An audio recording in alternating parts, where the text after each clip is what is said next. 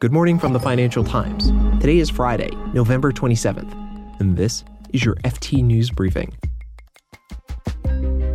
We're doing something a little bit different today. We're taking a look at an advancement in artificial intelligence. And why not? If it gets powerful enough, it could change our workplaces, our workforces, even entire industries. And while AI is not quite ready to do the jobs that humans do, it doesn't seem too far off either. We'll take a look at one company in particular whose AI could change how humans write. I'm Mark Filipino, and without further ado, let's get into it. If you've written an email in Gmail lately, you might notice that Google is trying to finish your sentences for you. Lightly colored text predicts and then suggests what words you're about to write. This is just a small sample of the power of what's going on in artificial intelligence and the written word. Take GPT-3. It's a new language generation model, and it's caused a sensation in the artificial intelligence world over the past few months. But is it really a breakthrough in the advance towards human-level artificial intelligence, or is it just a glorified chatbot? John Thornhill, the FT's innovation editor, is in the studio to help us answer the question. Welcome to the news briefing, John. Hi. So, John, what exactly is GPT-3? How does it work? Well, it's an extremely powerful machine learning system that generates text automatically with a kind of minimum human prompts. It's trained on an enormous amount of data. OpenAI, the company that developed it, basically read the entire internet. It is therefore very good at recognizing patterns. And as you were saying earlier, it's a bit like a kind of super sophisticated autocomplete function. You prompt it and then it will complete a pattern of language. Where else, I talked about autocomplete. Where are we likely to have already encountered text that's been written by GPT-3? Well, there are lots of other kind of language generation tools out there. So there's another company called Narrative Science, for example, which you almost certainly will have seen the output of their work. So they would take your stock market portfolio. They can use the program to analyze it and then write text off the basis of that to say that your tech stocks have done extremely well this year, your pharmaceutical stocks have done well, your real estate stocks have not done so well. I think what's remarkable about GPT-3 is that it's the first kind of general purpose AI that's out there in kind of language generation. And I think that's what's really kind of struck AI researchers. It's that the speed, the scale, and the versatility of this program, which is just extraordinary. Tell us a little bit more about OpenAI. Well, GPT-3 was developed by OpenAI, which is very interesting, kind of San Francisco-based research lab turned company. It was founded in 2015, and some of Silicon Valley kind of luminaries like Elon Musk and Peter Thiel and Reid Hoffman put in $1 billion to set it up. And its mission is to develop AI for the benefit of humanity. It's a very kind of mission-driven organization.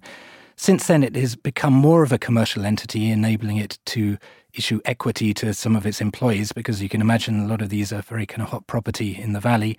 And they have since signed a deal with Microsoft, which is gives them a license to use GPT-3. But at the moment, it's very tightly controlled who can have access to it. So far, about 2,000 organizations, researchers are using it. OpenAI really wanted to release it in a controlled environment to see how it develops. They have the ability to switch users off if they think they're abusing it. But more interestingly, in a way, they are using all this experimentation to create the next generation of GPT numbers. A model is kind of constantly learning. They hope that they can prevent some of the bad outcomes by just modifying its behavior. John, you talked to one academic who said GPT-3 was merely adept at, quote, spinning bullshit, and have pointed out that the mismatch between capability and understanding could, in some circumstances, be dangerous. Could you give us some examples? Well, the important thing to stress, I think, is that GPT-3 has no understanding. It has no sense of a meaning of what it is producing. This is just an imitation machine that is just spewing out the text that mathematically appears likely. And therefore, people could use it in very bad ways. I mean, it could be used for disinformation, I think, is the one that people most worry about. And we had an example a few years ago with a chatbot developed by Microsoft called Tay, which very quickly became gamed by people who were interacting with it to spew out kind of racist and sexist language. And in a sense, that is a real danger for something like GPT-3 because it is trained on pretty much the entire internet. And that is, for better or worse, a pretty fair representation of humanity. There is some, as we all know, very dark cesspools out there of human behavior and attitudes. And GPT-3, unless it was instructed not to do this, would kind of access those areas as well and would be likely to kind of repeat some of those tropes, as it were. Sam Altman is the chief executive of OpenAI and sees GPT-3 as a precursor to general-purpose artificial intelligence that could transform human productivity. How does he see it being used for good? When I spoke to Sam a while back, he was talking about how GPT-3 can be used to write code. I think you would still want to check it very carefully before you put it into operation, but that is an incredibly interesting area of development. I think that writing software is pretty much an artisanal activity at the moment. Could this be developed on a more kind of industrial basis? That would be one outlet. The second one that he was experimenting with was drafting emails. So just as you were saying earlier, kind of Google is predicting what you can write in an email. GPT-3 could write your entire email. You would want to edit it and check that it wasn't saying anything wrong or outrageous, but that would be a use of it. And I think perhaps most interestingly and relevant to the kind of times that we're in at the moment, there is one of the researchers that has got access to GPT-3 who has been using it to search all the latest research on COVID and is trying to create a smart search function for COVID research so that you could put into their system, can you be reinfected? And it would then scan all of the relevant research and summarize some of the research that is being produced. Yeah, it brings me to a question that comes up in these sorts of conversations all the time, and I do feel obligated to ask it because it is important, and that is, are we anywhere close to this type of tool being used to take over jobs being done by humans? And it's especially pressing now in a pandemic when companies that are struggling are really looking for ways to reduce costs and not be so reliant on people who get sick. I think more generally, without doubt, machine learning systems are beginning to replace humans in all kinds of activities. I mean, I think the hope in all of this, and when you talk to a lot of AI companies and people developing this, is that we could lead to augmented intelligence, that the most powerful combination of technology is using technology to automate a lot of the kind of dull and repetitive functions that we all have in our work lives and enable us to focus on the higher value added areas.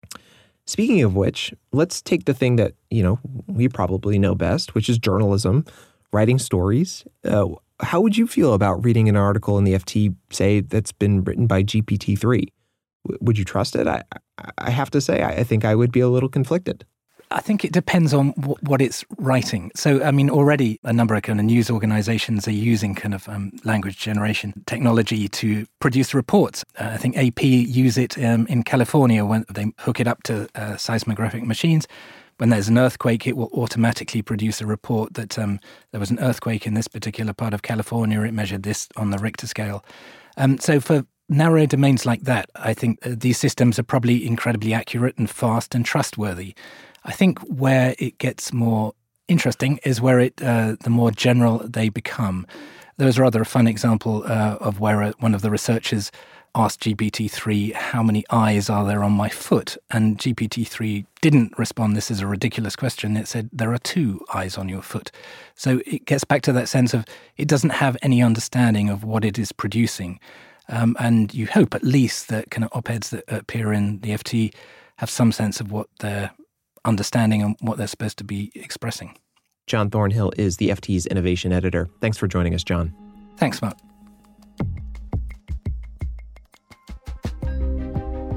You can read more on all of these stories at FT.com. This has been your daily FT News Briefing. Make sure you check back next week for the latest business news. The FT News Briefing is produced by Fiona Simon and me, Mark Filipino. We had help from Gavin Coleman, Michael Bruning, and Amy Keene. Our theme song is by Metaphor Music.